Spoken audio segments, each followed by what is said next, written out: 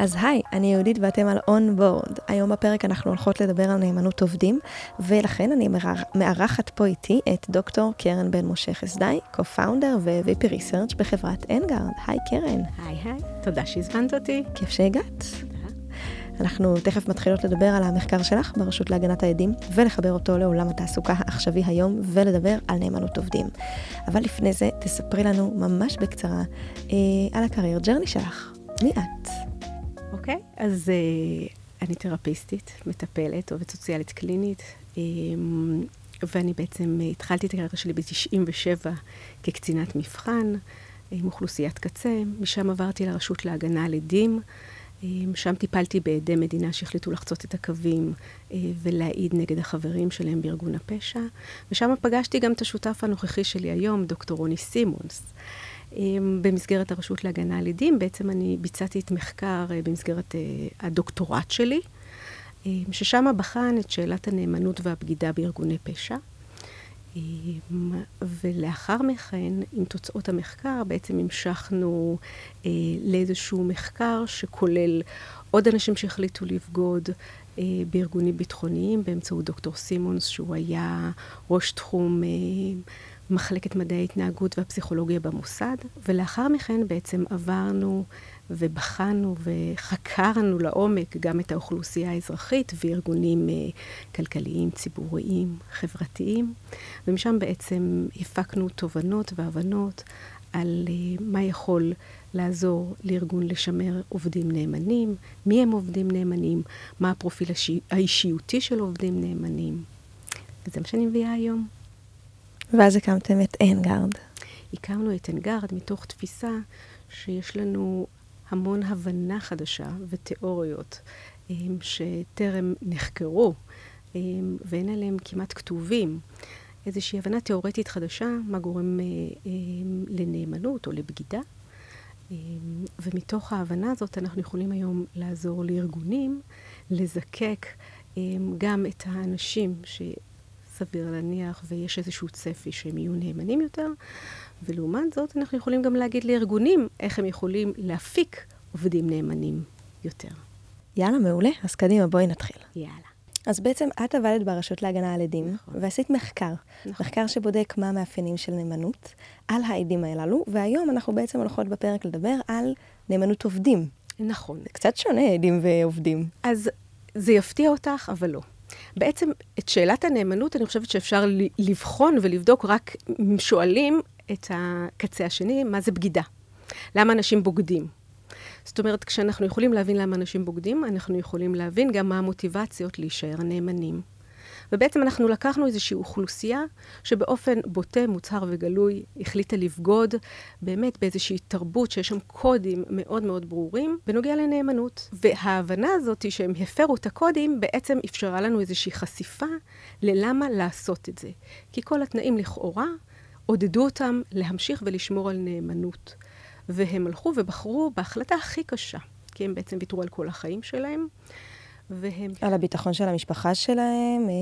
על הכל, על הסטטוס החברתי, על הכסף שלהם, על הרכוש שלהם, על העתיד שלהם, על הקשר העתידי עם המשפחה, עם החברים, הם ויתרו בעצם על כל הזהות שלהם.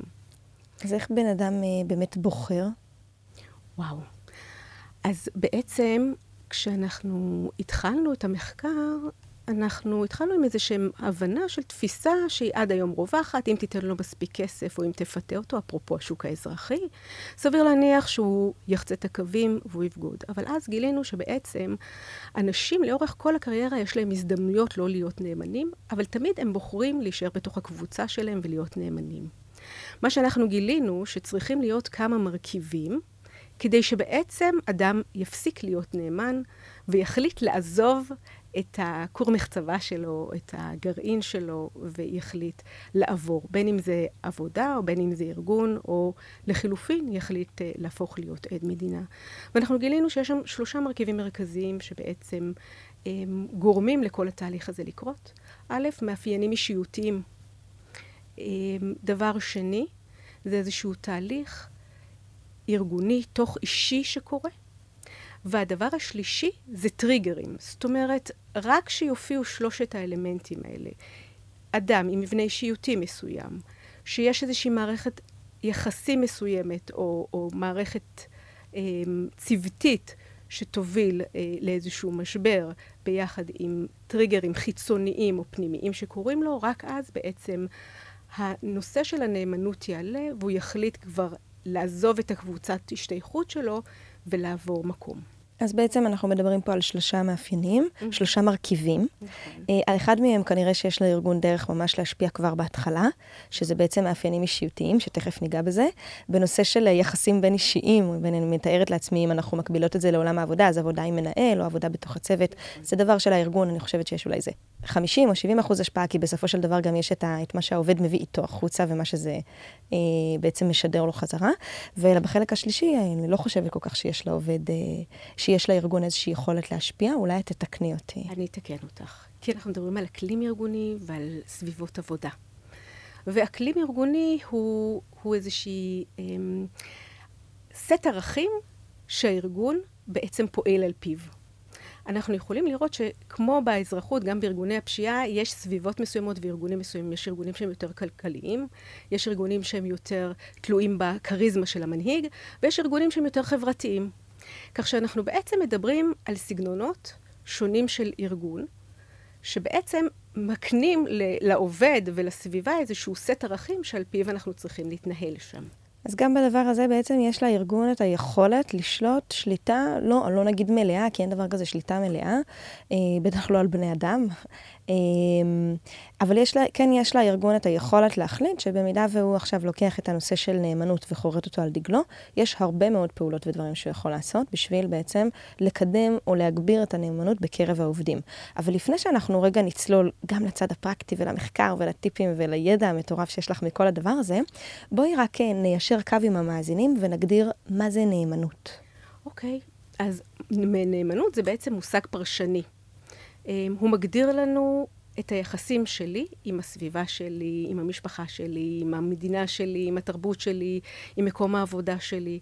זה בעצם מדבר גם על טיב ואיכות היחסים, אבל הוא גם מדבר על עד כמה אני מרגיש נוח וחלק מתוך כל הקונספט של השייכות שלי לתוך הקבוצה או לתוך התרבות הזאת.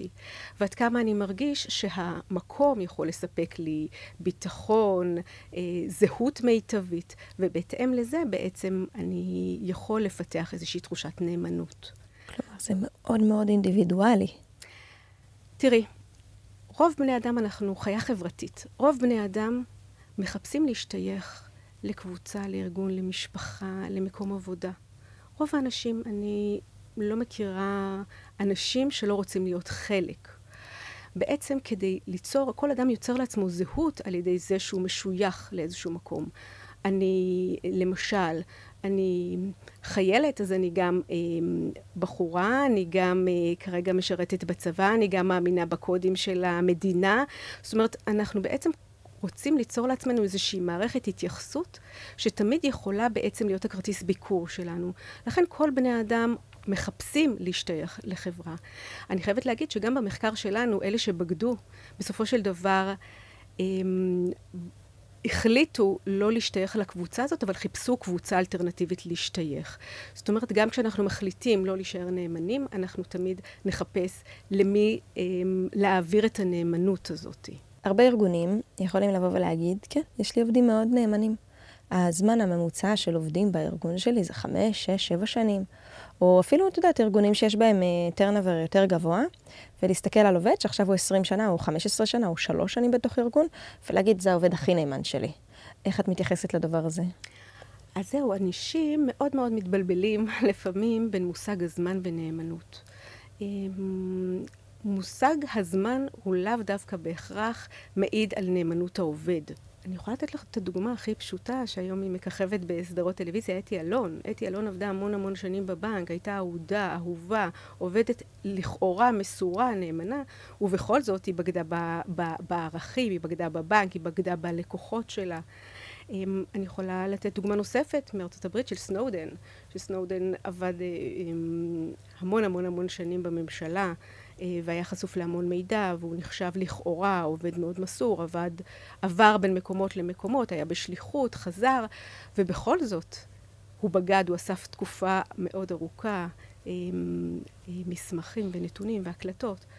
אז השאלה אם זמן ממושך הוא בהכרח אינדיקטור לנאמנות, לפעמים כן, אבל גם לפעמים לא. אם אנחנו נגביל לזה טיפה כזה, לקחת אותנו לדוגמאות בומבסטיות, שמצוינות, כי כולם מכירים אותם וממש עוזרות לנו לקשר.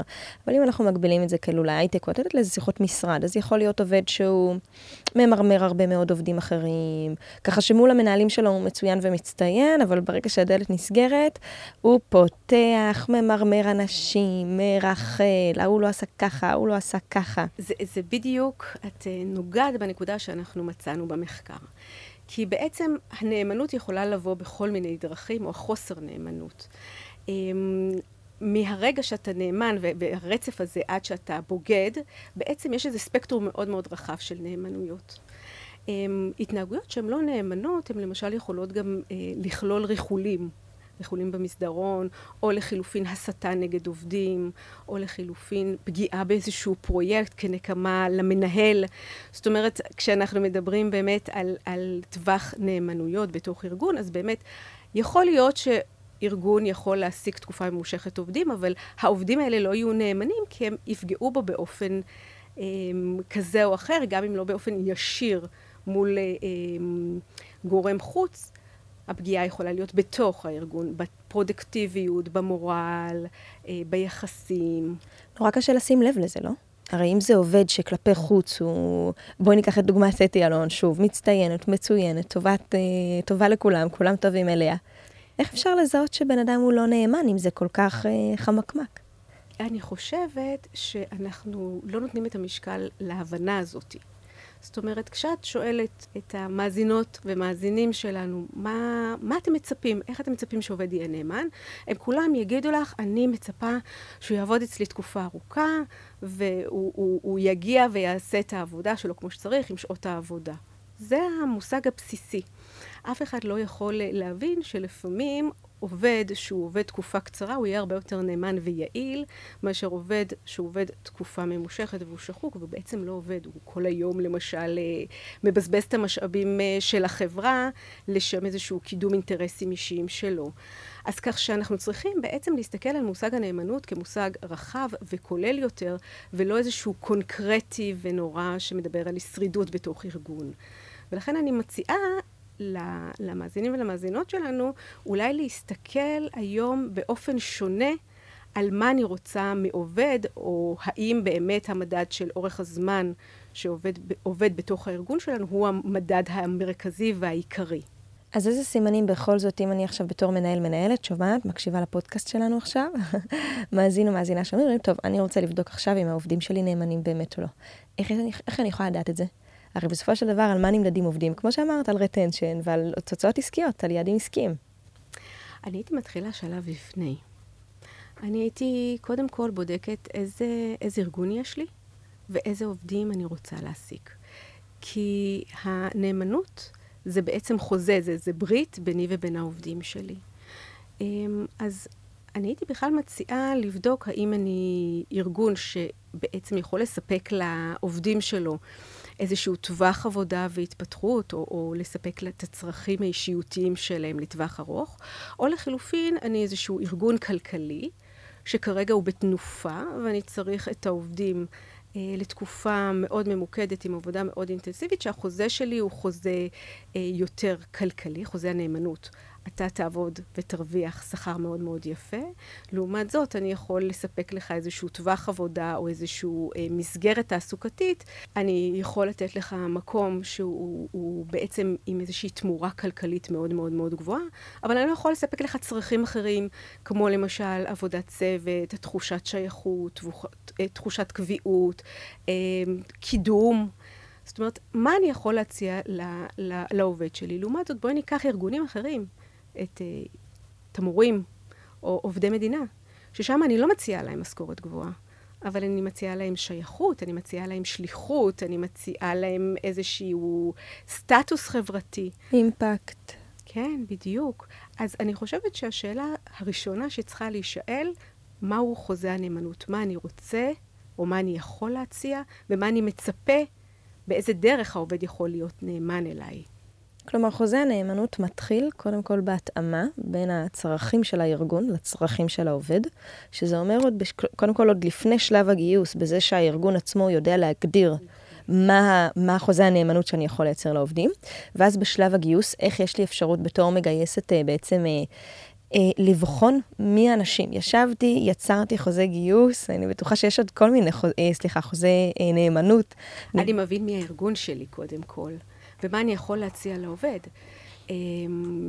כי אם אני יכול כרגע, או אני מציע לו שכר יותר נמוך, אבל אני מציע לו איזה שהם תנאים חברתיים, ואיזה שהם פיתוח אישי, אבל אותו עובד צעיר, שמה שמעניין אותו זה כרגע איזושהי התקדמות מאוד מהירה, או שהוא בדרך לאנשהו, אבל אני מציע לו איזשהו עבודה, תפקיד, ארגון, שהוא לא יפתח את החלק שהצרכים האישיותיים האלה יבואו לידי ביטוי, בעצם אני מראש יכול להבין שחוזה הנאמנות הוא מוגבל בזמן. זאת אומרת, הוא ייתן לי יכול להיות את מה שצריך, אבל לזמן מאוד קצוב, כי בעצם אני לא עונה לו לצרכים שלו. אז אני בעצם צריכה קודם כל להגדיר את הארגון, מה הארגון יכול לתת. נכון. ואז את צריכה על סמך זה להבין איזה סוגי עובדים אני אמורה לגייס כרגע. אני חושבת שתמיד הפנים הם, העובדים הם לא בסדר. העובדים הם עוזבים נורא מהר. משהו לא בסדר בתפיסה של היום של התרבות, שהיא תרבות מאוד... כן, שהעובדים עוזבים ומדלגים, ולא אין להם שום נאמנות לשום ארגון, ושכל מה שאכפת להם זה מהעלאה הבאה, למרות שהמחקרים אומרים הפוך. נכון. מחקרים בעצם רואים שאנשים רוצים להיות שייכים ורוצים להיות חלק מזה. מאוד מאוד חשוב ליצירת איזושהי זהות מיטבית. אנשים מחפשים את הקביעות, מחפשים את היציבות בסופו של דבר. אני חושבת שגם כשיש לך יציבות, הצרכים הפסיכולוגיים שלך יכולים להתממש, וזה מאוד מאוד מאוד חשוב. אוקיי, אז אני חוזרת לאיפה שהיינו, אז הגדרנו את הזהות הגדרנו את מה הארגון יכול לתת, הגדרנו איזה סוגי עובדים אנחנו צריכים בעצם לגייס, ועכשיו אני בעצם נמצאת במעמד הרעיון. האם יש לי איזושהי דרך לזהות דפוסים של נאמנות או של בוגדנות אצל עובד או עובדת שאני מראיינת? אז בעצם כשאנחנו דיברנו על המאפיינים האישיותיים, אנחנו יכולים אולי לזהות איזשהם פוטנציאל לאנשים שפחות בעלי פוטנציאל להתקשרות, או יש להם כל מיני קשיים שיפריעו להם ליצור איזושהי מערכת יחסים ארוכת טווח, ומערכת יחסים שהיא עמידה בפני תסכולים. זאת אומרת שאני חושבת על נאמנות, אני חושבת שאדם שאנחנו יכולים לאפיין אותו כאדם עם פוטנציאל לנאמנות יותר גבוהה, זה אדם שיש לו מנגנוני חוסן, ואדם שיותר עמיד בפני קשיים או בפני תסכולים שהמערכת שלנו יכולה לייצר לו. למשל, אדם שאני יודעת שהוא מאוד, או שאני יכולה לזהות שהוא אימפולסיבי, שהוא יש לו איזשהו אי שקט, ועדיין אני יכניס אותו לאיזשהו צוות שהוא עובד ברמת סטרס מאוד גבוהה, סביר להניח שהנפיצות שלו תהיה מאוד מאוד גבוהה. ולכן המנגנוני חוסן שלו יישחקו הרבה יותר מהר. או עובד שצריך ניהול מאוד צמוד או מאוד ישיר, ועדיין הוא ייכנס לאיזשהו צוות שיש שם וקום. הוא ילך שם לאיבוד, הוא לא יוכל להגן לעצמו איזושהי יכולת לעבודה עצמאית, הוא ירגיש חסר ערך, הוא ירגיש אי שקט, ואז גם מנגנון השחיקה שם מאוד מהר יתחיל לבוא לידי ביטוי, או לחילופין עובד שצריך לעבוד באופן אינדיבידואלי, אבל הוא בכלל טיפוס צוותי. אז אנחנו יכולים לראות גם מבחינת האישיות, אבל גם מבחינת הרמות. זאת אומרת, אדם שהוא יכול גם וגם, אז יותר, סביר להניח שיש לו יותר יכולות להשתלב בארגון שהוא יותר מורכב, אדם שיש לו יותר כוחות. זה מעניין, כי כשאני חושבת על אתי אלון, היא לא הייתה נראית לי שחוקה, וזה לא היה נראה לי שהיא נמצאת כלומר, אני לא מכירה אותה, כן, אבל ככה לקחנו אותה כבר לדוגמה לאורך הפרק. זה היה נראה שטוב לה שם בבנק, ושהיא עושה את הדברים כמו שצריך, ושאין לה איזה שהם חוסרים כאלה ואחרים. ולפי מה שאת אומרת עכשיו, חוסר נאמנות, הוא מתחיל לחלחל או לבקוע ממקומות שבהם יש פער בין הצרכים שלי ליכולת של הארגון לתת מענה לצרכים האלה? חלק כשאנחנו מדברים על מרכיבים פסיכולוגיים, זה תפיסות עולם. תפיסות עולם שאני גדלה איתן, הן מושתתות בילדות, והן מתפתחות ובעצם הן תקפות לאורך כל החיים. אני מתקפת אותן שוב ושוב. למשל, אצל אתי אלון, סביר להניח שהנושא של הנאמנות למשפחה הוא גבר על הנאמנות לבנק. והנושא של אני מחויבת למשפחה שלי ואני טיפוס שהוא יותר קורבני, ולכן עליי להקריב מעצמי למען מישהו אחר, זה איזה שהם תפיסות עולם שהיא גדלה וצמחה איתם. לעומת זה, סנודן, אנחנו יכולים, שאנחנו דיברנו עליו מקודם, אנחנו יכולים לראות שהוא בא עם איזושהי תפיסה שהחברה פוגעת בי, ואם אני לא אהיה מספיק חזק או מספיק הישרדותי, אז יפגעו בי ואני אהיה חלש, וחלק המעשה שלו זה היה איזשהו אקט נקמני, בארגון שלא קידם אותו כמו שהוא רצה.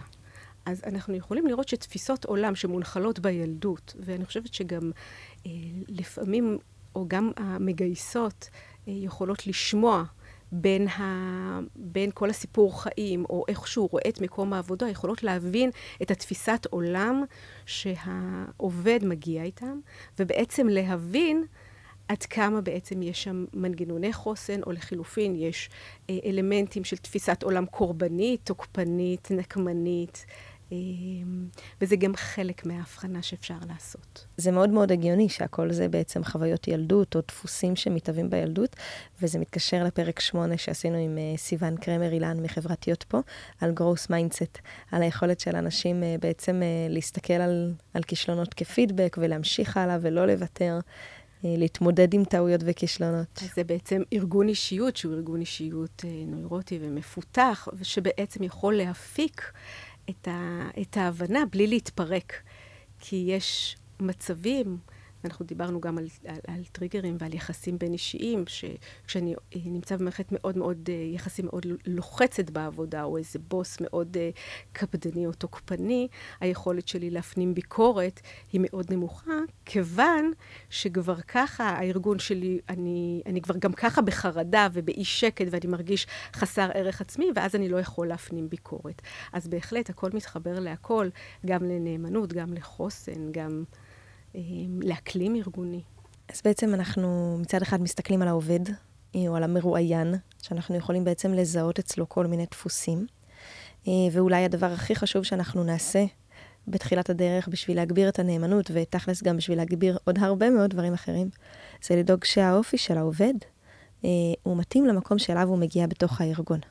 או לחילופין, גם אם האופי לא מתאים, אנחנו צריכים לספק לו את הרשת התמיכתית, כדי שהוא ירגיש שהוא יכול לעבוד או לתת עבודה פרודוקטיבית.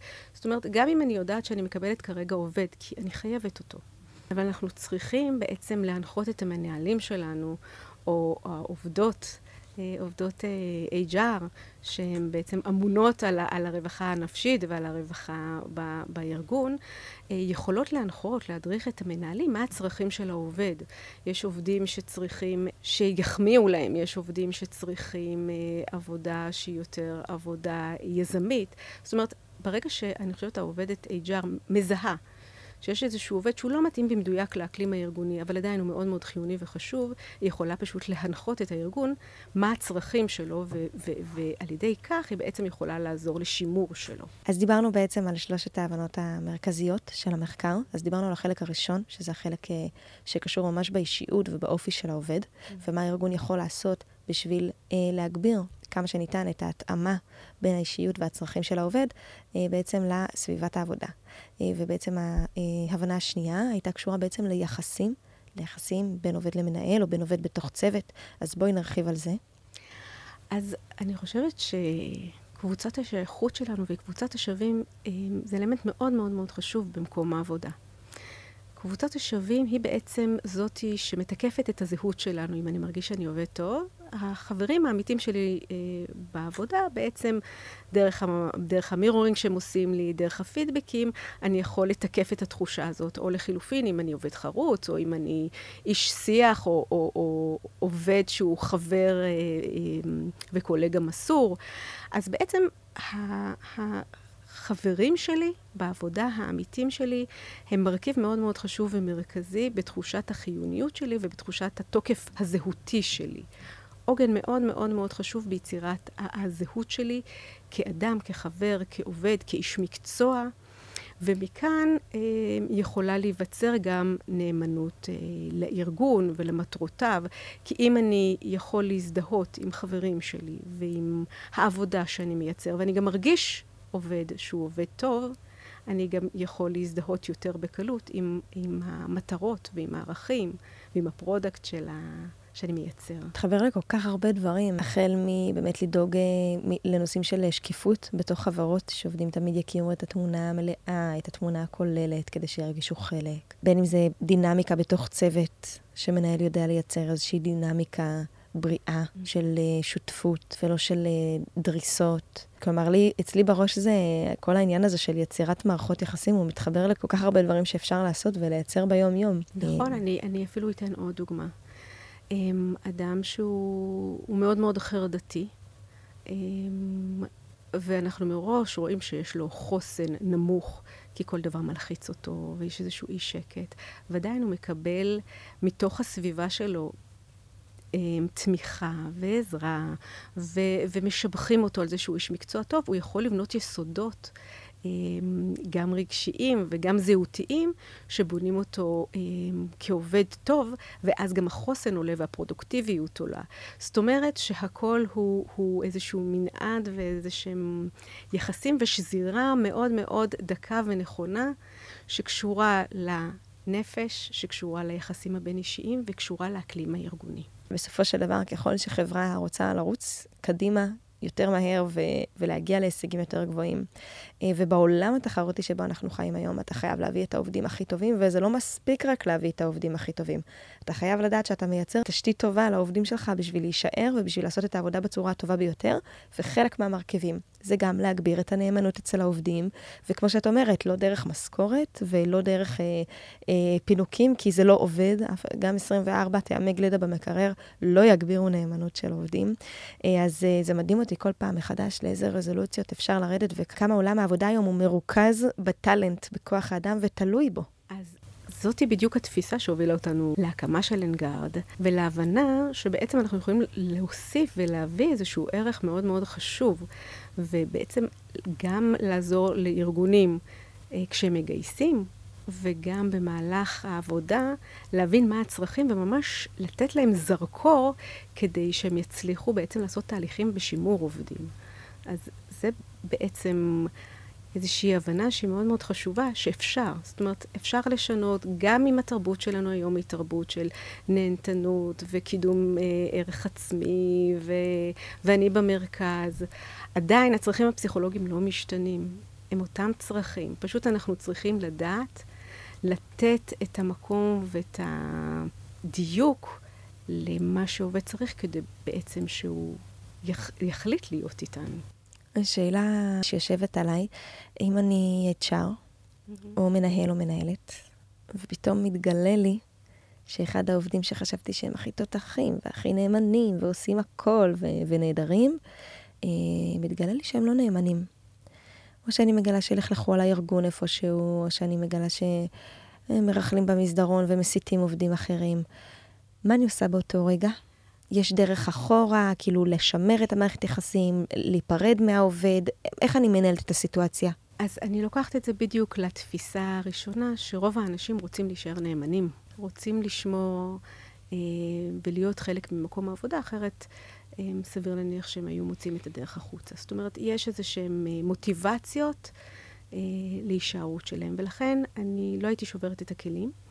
אני הייתי בודקת מול העובד מה קרה, מה הוא לא מקבל, מה הבעייתי, איפה הוא מרגיש שמשהו לא בסדר, מה הוא היה צריך כדי להרגיש יותר טוב בארגון, מה קרה. זאת אומרת, מנסה להבין על מה זה יושב, לפני שאני הולכת ושוברת את הכלים, או יוצרת דרמה יותר גדולה. כי יכול להיות שאפשר לתקן את זה. התיקון הוא מאוד מאוד חשוב גם מול שאר העובדים, כי כשאנחנו רואים עובד ממורמר ופתאום הוא הופך להיות עובד אחר עם מוטיבציה, בעצם אנחנו נותנים איזושהי תקווה ונגישות לשאר העובדים ללכת ולפתוח מה קשה להם. ואז אנחנו הופכים להיות ארגון ליברלי, מקשיב, ארגון שמאפשר לעובדים גם לתת ביקורת ולעשות איתה עבודה. האמת שיש לזה, עכשיו קצת מדברת ואני מתארת את זה לעצמי, יש לזה אימפקט מטורף בתוך ארגון. כשכולם יודעים על איזשהו עובד שהוא תמיד ממורמר, או באמת לא קואופרטיבי, ופתאום באיזשהו תהליך עם מנהל, מנהלת, עם HR, לא משנה עם מי בארגון, הוא פתאום עובר תהליך והוא הופך לעובד שהוא לא פחות ממצוין. אז אני אחזיר שנייה למחקר שלי, שבעצם בחן את כל התהליך של הבגידה, ואנחנו רואים שהאנשים, עדי המדינה, העבריינים שחצו את הקווים, נאבקו עד הרגע האחרון להיות נאמנים לארגון, לנסות לקבל אישור מהארגון, לנסות לחזור לארגון, לנסות בכל מיני דרכים כאלה ואחרות, לקבל את ההכרה הזהותית שהם יכולים לחזור ולהיות נאמנים לארגון. הם ממש ממש חיפשו את זה. ולכן אני אומרת שלכל אדם יש פוטנציאל להיות נאמן והוא רוצה, אנחנו פשוט צריכים לתת לו את התשתית החברתית והארגונית כדי לאפשר לו להיות נאמן. וואו, אז אני מסכמת אותנו.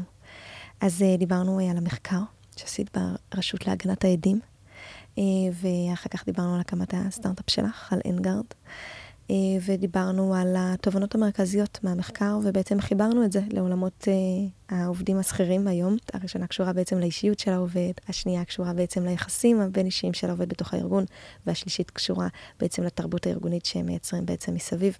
ובסוף אפילו דיברנו על מה אני עושה כשאני מגלה שעובד לא נאמן לי, איך אני יכולה בעצם להחזיר אותו, כן להיות נאמן ולייצר אימפקט אפילו יותר טוב בתוך הארגון. נכון, בדיוק. תודה רבה לך, קרן. תודה רבה. היה כיף. זה היה פרק נוסף של On Board, פודקאסט בהפקת ג'ונה ג'רני. אם אהבתם את הפרק ויש לכם פידבק, רעיונות לשיפור, או נושאים שאנחנו חייבים לדבר עליהם, או אנשים ששווה לארח, תתחברו אליי בלינקדין ובואו נדבר על זה. תודה רבה לקרין אביטל על העריכה, תודה רבה לעדה ספקטור על ניהול התוכן, אני יהודית שרביט, ונתראה בפרק הבא.